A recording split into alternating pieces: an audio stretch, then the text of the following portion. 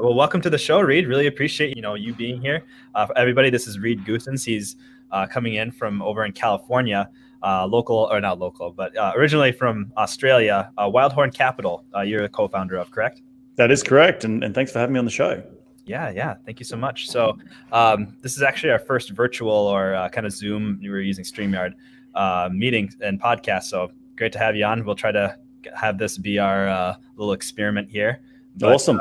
But yeah, probably our audience might not exactly know who you are. If you kind of want to introduce yourself, tell us a little bit about your story, how you got into real estate, whether that was in Australia or once you kind of came here to the US, and just, kind of your story leading up to what drew you into real estate, getting into commercial real estate, now being a bestseller.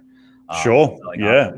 There's going to be a lot there, but I'll try and make it as distill it down as much as possible. So, as you said, originally from Australia, I moved out to this country in 2012, and the reason I moved here was really to chase two loves. The one was the love of New York City, and the second one was the love of my girlfriend at the time, who's my wife. So, but I moved here really with just a dream to live in New York City and just be an expat. My background's in structural engineering. I had a W-2 job. Well, I didn't have a job when I moved yet to find one, but it was really just to come be an expat for a couple of years in New York, live as a local would live, and then eventually move back to Australia. But before moving to the United States, I actually caught the bug of real estate investing through reading the book that I'm sure a lot of your listeners have heard about, the Rich Dad Poor Dad. And I read that book back in beginning of 2010 after I'd returned from 2 years of traveling around the world after I finished university in 2007, where I studied structural engineering. So really the lead up to moving to the United States was all self-education, found the book Rich Dad Poor Dad, really knew that I didn't want to be living in a cubicle for the rest of my life back in 2009, 2010. And that book really resonated with me. It sort of struck a chord. And so I went out and actively started learning about real estate. And at the time I was still in Australia and I was learning about maybe do a fix and flip or a lease option or something. But then and spent those sort of 2010, 2011 learning. And then at the end of 2011, Erica, my now wife, she was in Australia studying, and her degree was over and she had to move back to America. And I said, hey, do you want to move to New York City? Because I want to live in New York City for a period of time and let's just give it a go, right? And she said, frick yeah, why not? She's originally from Los Angeles, and we packed up our sort of life in Australia. I quit my well-paying engineering job and moved to New York City and didn't have a job lined up. Came on a tourist visa and pounded the pavements until I got a job. And moving in with this girl who was moving halfway across the world with this girl and new relationships and trying to find a job. So it was quite stressful. But really, within 2 weeks of being fresh off the boat, I was at my first RIA, the Real Estate Investment Association's event. And I thought Australia had some pretty cool events, but my gosh, RIAs are just people listening to this show, you don't realize what you have here in America in terms of the access to information and those events and those organizations that, I think RIA is pretty much in every single major metro across the United States. We had none of that in Australia. We had a very small meetup group that was met in someone's, living room.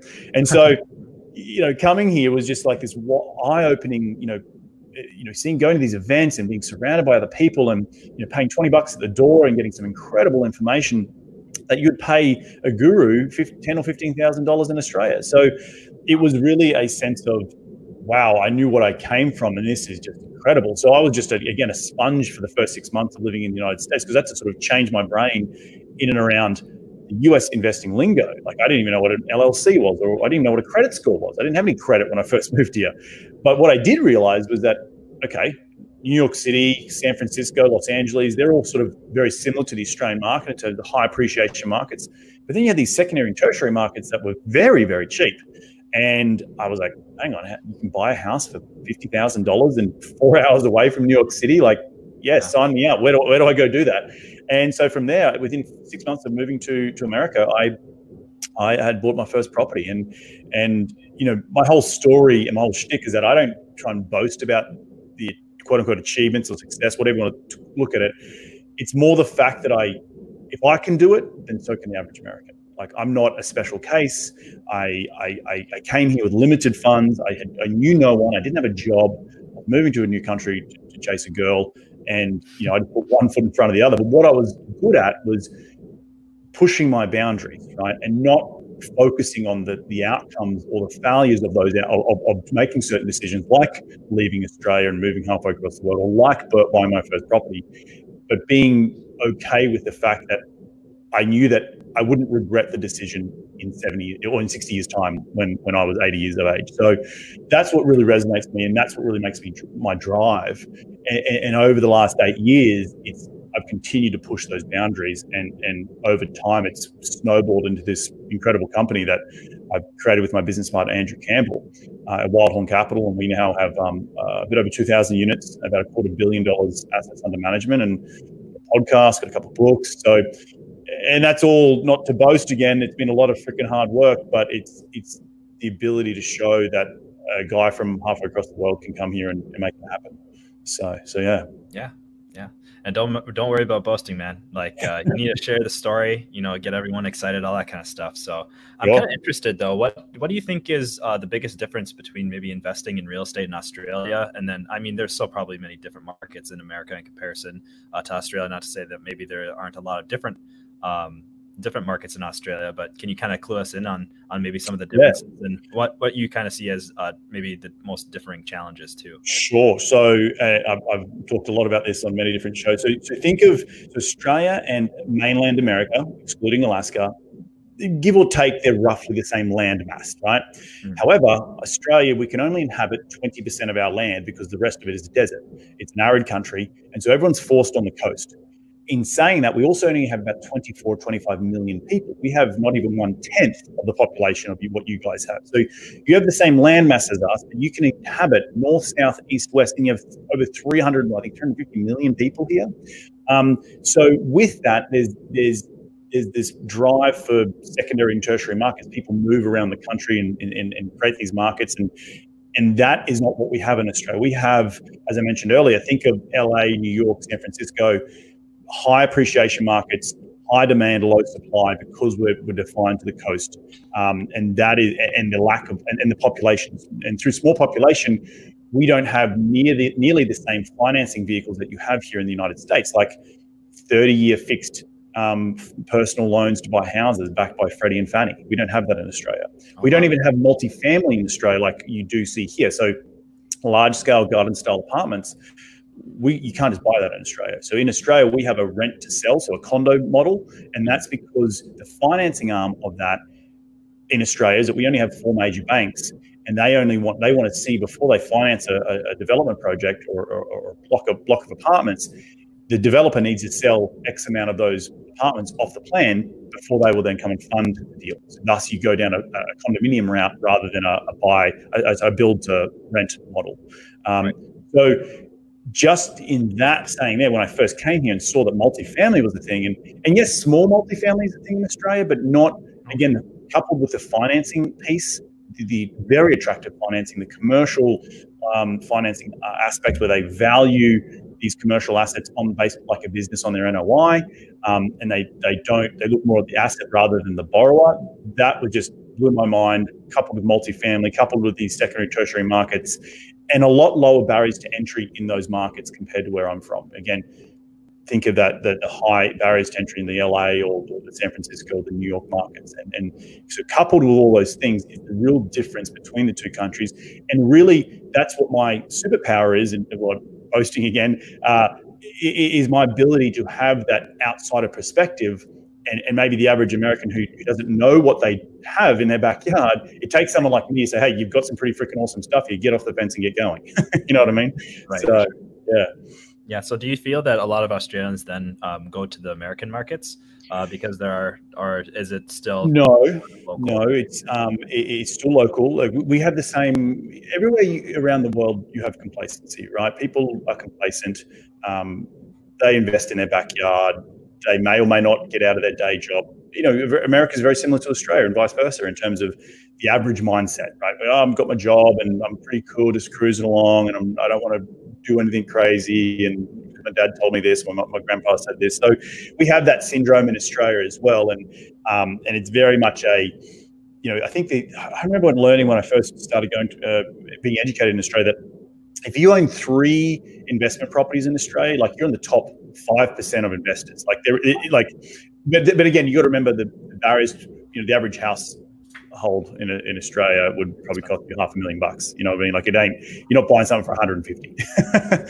So, and cash flow isn't a thing in Australia. You're all negatively geared. So it's all like, if you don't know what negative gearing is, it means that the money you put into the property, including interest rates, would be reduced from your income. So if you had $100,000 income from your W-2 job and you had a rental property that you had to pour $20,000 into that property, whether it's through mortgage payments or repairs and maintenance, then you could reduce your $100,000 income to $80,000 and only be taxed on $80,000. That's what negatively gearing means. And that's more of the Australian mindset of where here you talk about the cash flow. And from my perspective, the US, out of all the Western countries in the world, is the best for financing commercial assets and cash flow. Full stop. You won't find what you can find here in, say, Europe or as prevalent as in Europe or London or Australia or Canada. So, yeah. And you know that to basically, again, the tertiary, secondary markets, and then, of course, in combination with the financing, right? Population, yep, financing, and obviously the capitalism ego that you get here in America compared to some other countries around the world. So yeah, for sure. So you did some deals starting out in New York. Obviously, right now you're over in California. So what's kind of the story?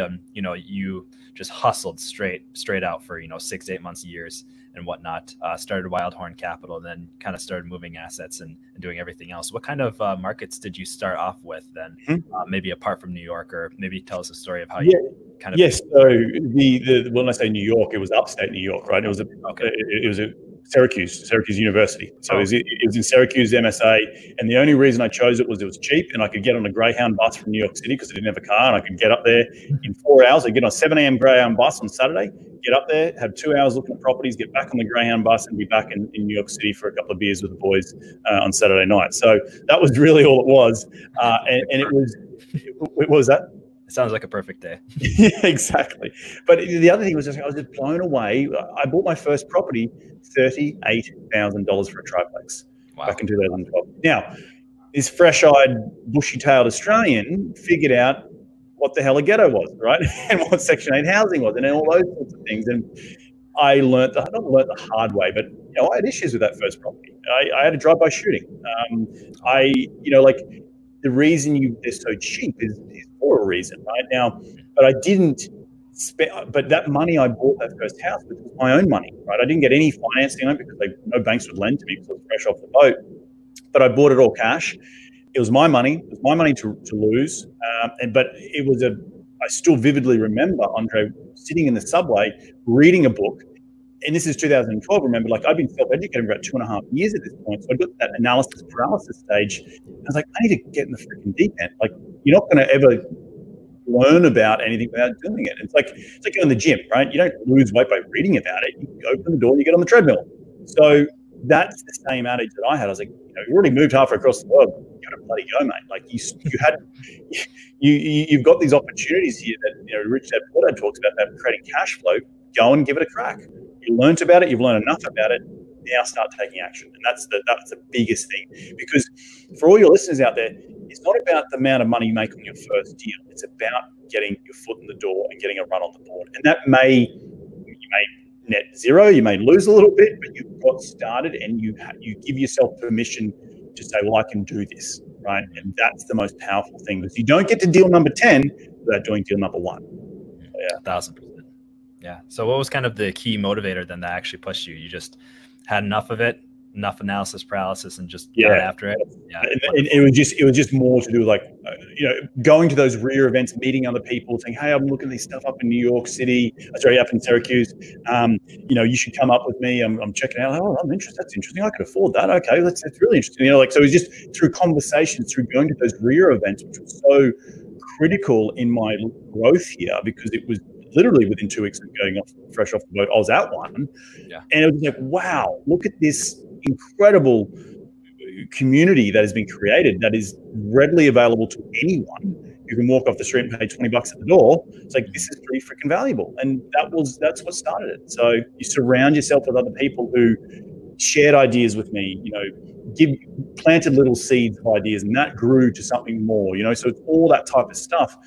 And then eventually you're just like, well, let's go execute, So, yeah. Sure thing. Yeah. Do you still have that triplex? No, I do not. Sold that off. Yeah. Sold it off. But it got me to the second. I got a second duplex up there, and that duplex got me to flipping a house in Philadelphia, and that then got me to having conversations about syndication and getting into starting my podcast and trying to raise capital. So it's all those sort of good things. So there's a fly. It was all a stepping stone, right? You want to get to some future goal or target, you've got to break it down and say, what's step number one? And that might be as simple as going to a real estate area. It might be as simple as getting on a Greyhound bus and calling some brokers and seeing if they can take on some tools. That's where it starts from. Yeah, for sure. So at what point in time did you think, hey, I'm going to own 2,000 units, I want to start doing syndication? So you went for a triplex, and then did you think that you wanted to scale up right away, or what was the decision-making process behind that? So two things I'll say to that is, Andres, one is I never had a dream at all to own the company I own today, and that we're going to go double this portfolio in the next 2 or 3 years.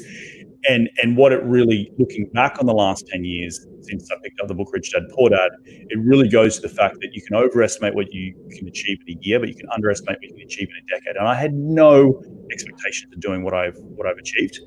And for me, it sends shivers down my spine, but it's also really rewarding.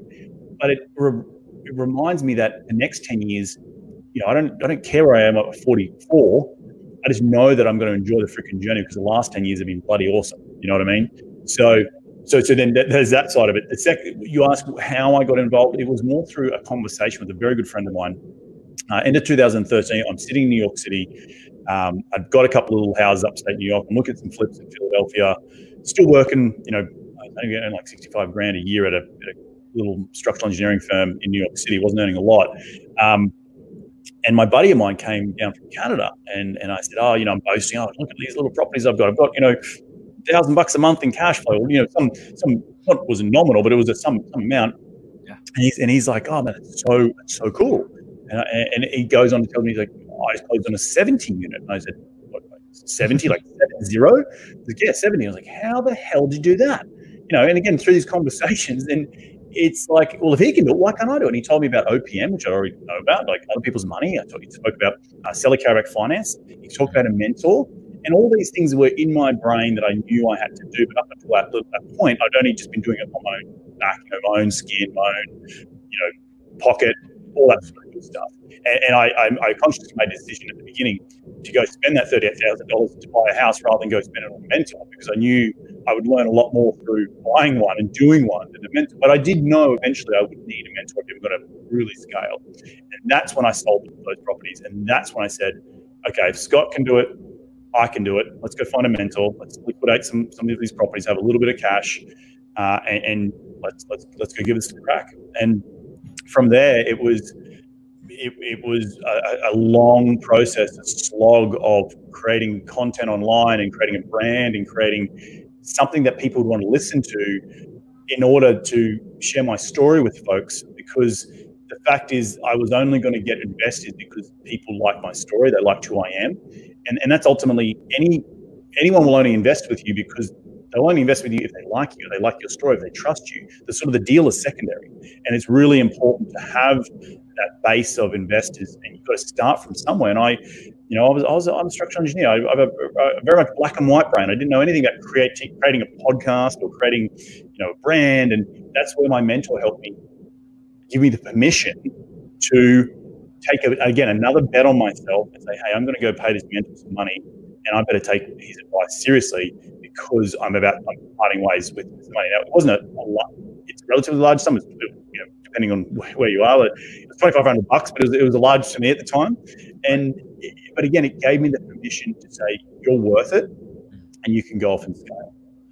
And that's where it started. And from there, I relocated to Los Angeles, and I wasn't, spinning a lot of plates, trying to keep, relationships and trying to do side hustles and trying to find deals and underwrite deals, but trying to work full time at the same time.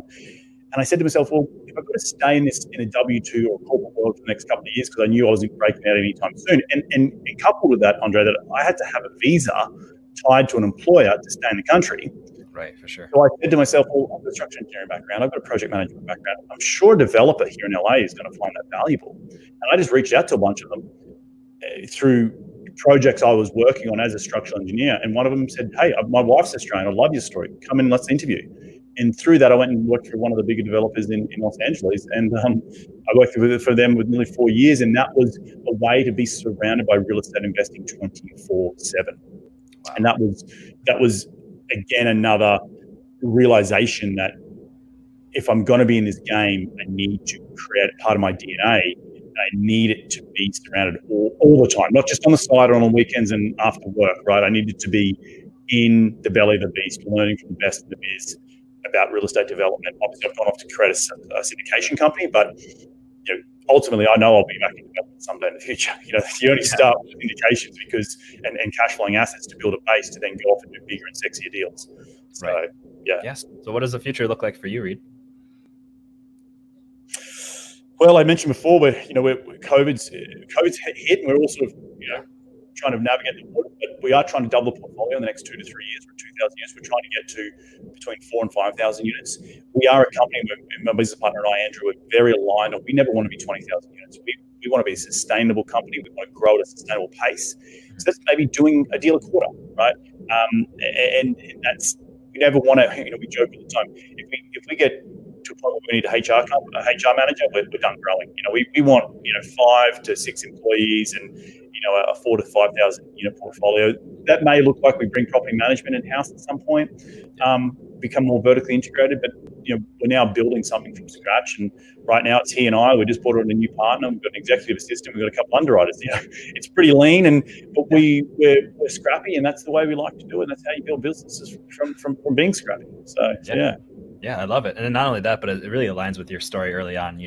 Really didn't have much coming over to New York. Just found your way. Hey, start, kind of buying properties that probably use a lot of work or maybe a lot of headaches, along the way. And it's just kind of all aligned. So yeah, that's great, man. That's great. Yep. So for people that are kind of stuck in that moment where you were, hey, this guy just bought 70 units, and he's telling me I should find a mentor, all that kind of stuff. For people that are kind of right there, like kind of still in the beginning, trying to understand what they're looking for, all this kind of stuff, what kind of advice would you have for them for either like looking for a mentor or how to think about what direction they should go? Yeah, look, and I think you can hear in the story there is learning to push those boundaries all the time. And when you start to push, being surrounded, and it sounds as cliche it is, it truly is around people you hang around with. Like my mate Scott, who I had no idea was even in real estate, he was doing this stuff. I already held him as a high self-esteem. I held him at a high esteem because he was a good mate of mine. And then he tells me he's done this awesome thing. I was like, he just raised the bar. Like I've got to meet it. Like again, he was a good friend. He's been a good friend for years. And so when other people around you are doing that type of stuff, you're like, okay, I need to up my game. And so that when you're in that environment, you then, and even it could be just one other person, right? You aspire to be. You then listen to what they are doing and try and apply it to yourself. And I already knew. Remember, Andre, when I was sitting talking to him, there was a little voice inside me. You need a mentor. Like you're getting to the end of your tether here. You need to really make this ship fly.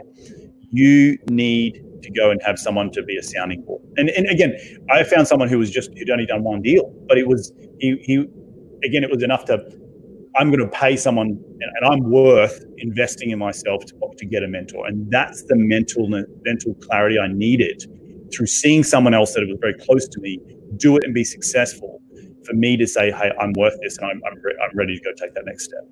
So that's the most important thing. And it's just about putting one foot in front of the other. Like so many people focus on, I need to be financially free in 2 years or 6 months or whatever it is.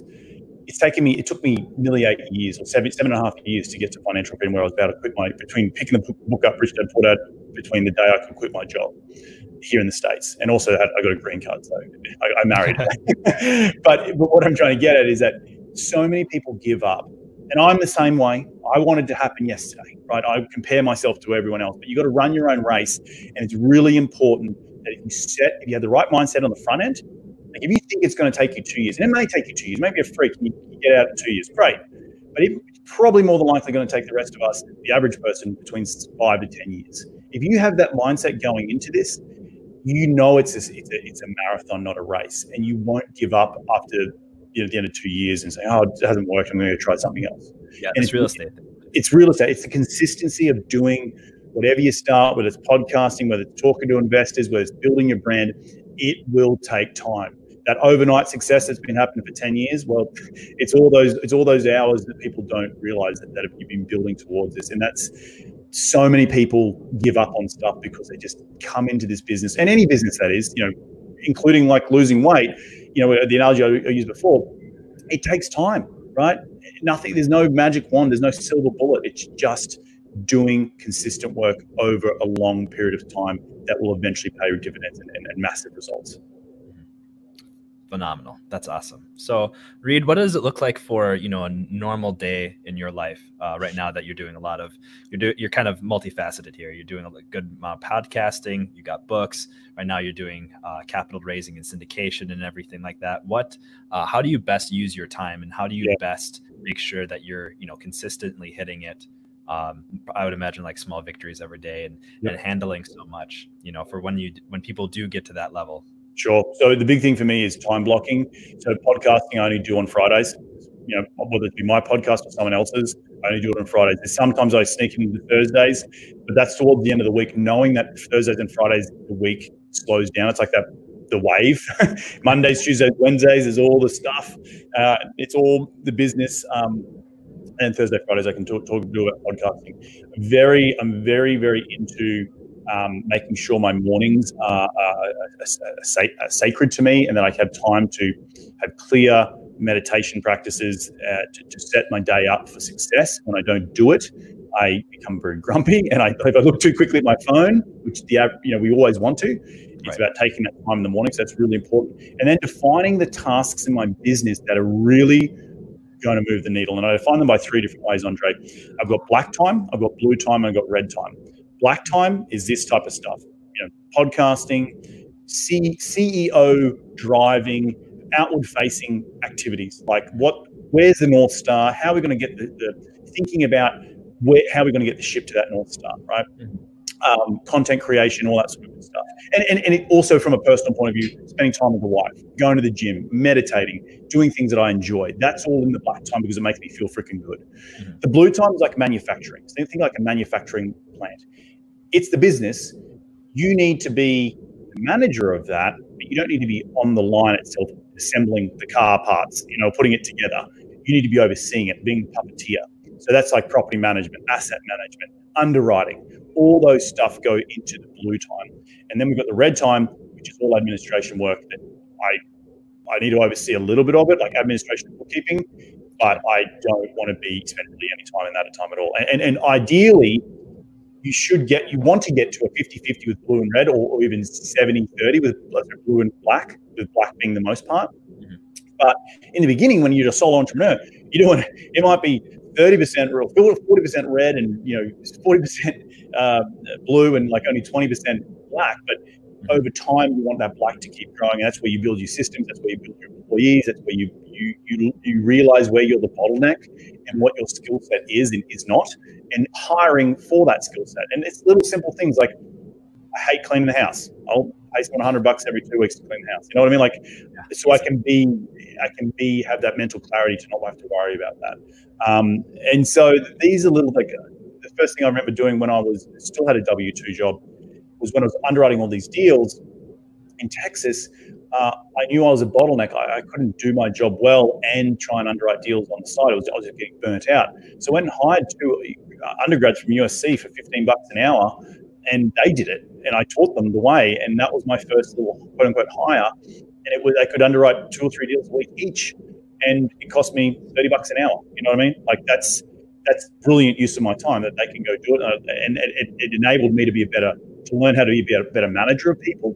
And it freed up my time to, again, go have that mental clarity to go, instead of reacting to fires and keep sort of with the blinkers on, go, and egg beating, all this energy, but not actually going anywhere, and looking up and saying, okay, well, now that's been taken care of, I can now start to look towards the North Star. Where am I headed, and how do I direct the ship towards that area? Yeah, wonderful. I would imagine as you were, kind of like leveraging yourself out of, the blue and the red time and getting yourself into that black time, I would imagine that your thoughts of, taking on a partner or that company the company vision started pulling together and whatnot. Yeah, exactly. So what were the challenges then, kind of taking that next step up for partnering with people? And then I would imagine that's how kind of Wildhorn Capital started, correct?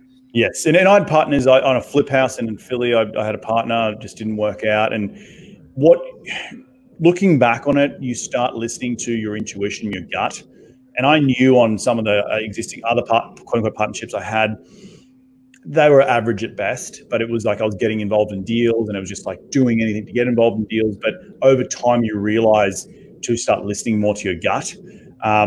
With Andrew and I, we have complementary skill sets. He has a skill set that he is in Austin, Texas, and I am not. That's something that I did not have, and that's something where I was coming up short and trying to win deals because I didn't have those relationships. But he doesn't like the details. Like, he's not the sort of, I've got that engineering brain. I want to break things and put them back together again, And so it was very much a yin and yang process. He was a hustler like I was, but he also had a complementary skill set and was able to take things off my plate as I was able to take things off his plate. And that is really where you start to scale. But I couldn't have started realizing that until we hired those two undergrads from USC, right? I hired them before I even met Andrew because I knew I needed to get out of my own bloody way. So really, when you're looking for a partner, that is the start of really, really to scale, because there's a lot of hats to be worn in this business. You don't have to wear all of them, and you don't have to be a master of all of them. You can have other business partners that are good at those aspects: underwriting, property management, asset management, finding deals, raising capital, all these different skill sets that are needed. You want to be dangerous in all of them, so you know what to do, but maybe you're not a master at one of them. Maybe you just don't like raising capital. You don't have the energy to do it, but you're really good at the number crunching or running the deals day by day. That is a skill that you can lean into and find someone else to do the other parts of the business. So it's really important to have complementary skill sets and be that yin and yang when you do look to partner up with someone. Fantastic advice. And a lot of things to consider, of course, as people are scaling or just even thinking about the future, even as a beginner, these are good things to, of course, not right away, but, to have out there and start thinking about and whatnot. So exactly. That's awesome. So for books and whatnot, you've written 2, correct?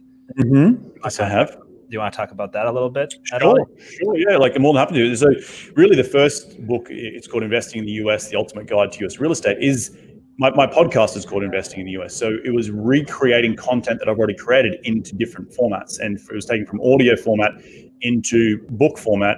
And it was just taking the best episodes that I thought were really good from a starting point of view and putting it into a step-by-step chapter for about, I think, 12 chapters. Really from learning about investing lingo here in the United States, understanding how to create your team, choosing markets, understanding the 1031 exchange phenomenon, syndication, all this stuff that I was learning and doing through my podcast, and then and that content was already created to then transform that into written content and interweave my story throughout the chapters, so it just didn't read like a math textbook. And that was the start of that first book, and again, using other mediums to get the message out there. So that was the first one, and that launched 2 years ago, and it got to number 1 on Amazon in a couple of different categories. And I just launched on Audible. So if you're an Audible listener, you can definitely jump on there and audible.com and find it. The second book is called 10,000 Miles to the American Dream. And it actually is a collaboration through the podcast. Again, I had started meeting all these other Aussies who are out here. Like, Reed's an Aussie, you should talk to this other Aussie guy I know. And I met sort of 6 or 7 other Aussie blokes that were all out here who made the pilgrimage across the ditch to invest in real estate or start some element of real estate, or had achieved financial freedom through US real estate, and each chapter is our story. And we started as a bunch of Aussies getting on a monthly call because we were all Aussies and we were like-minded, and we wanted to, have a bit of banter and, talk, maybe meet up once a year. We sort of live around the country. And that was back in 2014, I think we started. A couple of years later, we said, hey, do you want to write a book? And, it was taking all this time. We finally got here, but we all had a chapter. We've all achieved financial freedom through different ways of different elements of real estate. Like there's one guy's in mobile home parks, another guy's in fix and flipping. I'm obviously multifamily. One guy moved out here to start a tech property management company in Silicon Valley. So that was this combination of our story of financial freedom, and we all have an individual chapter. And it's just another way to, again, increase exposure through telling a good story. Oh, that's fantastic. And everyone can find that on Audible, I think, for the first book, and then of course on Amazon. And yes, that's correct. So Investing in the US: The Ultimate Guide to US Real Estate, or 10,000 Miles to the American Dream. And then if someone wanted to listen to your podcast, what was the name of that podcast again? Investing in the US. Investing in the US. That's wonderful. So if someone really liked your story, wanted to reach out to you for whatever reason, or even take a look at your company, Wildhorn Capital, how would they be able to do so? Well, you can go to wildhorncap.com, that's the business side of it. But, if you want to reach out to me personally, you head over to reedgoossens.com. That's reedgoossens.com. The podcast's there, the books are there. There's links to my blog. You can also schedule a call with me if you want. And for any listeners, or any of your listeners, I should say, that are coming through LA and they want to hit me up and want to talk shop and grab a beer or grab a coffee, you can hit me up at info@reedgoossens.com. That's wonderful. Any parting messages at all? No, I think the big one is the advice that I've always been given by my dad was, a fool and their money are easily parted, and don't be a fool and get out there and start learning. And so I challenge everyone listening to the show. Now, in the time of COVID, it's pretty easy to attend networking events. I want everyone to attend at least 3 networking events in the next month and do those same networking events for the next 6 months. And I bet you'll start to surround yourself with people you aspire to be, and that will lift your game to take it to the next level. Wise words. Well, thank you so much, Reed. Really appreciate your time and joining us today. Lots of people should definitely go check you out if they haven't already. Buy your books, listen to your podcasts, see what you're all about and everything like that. So again, thank you so much for your time, Reed. Mate, thank you for having me on, and you're doing a cracking job. So thanks a lot. Appreciate it, sir. Well, thank you everybody for joining in. See you next time.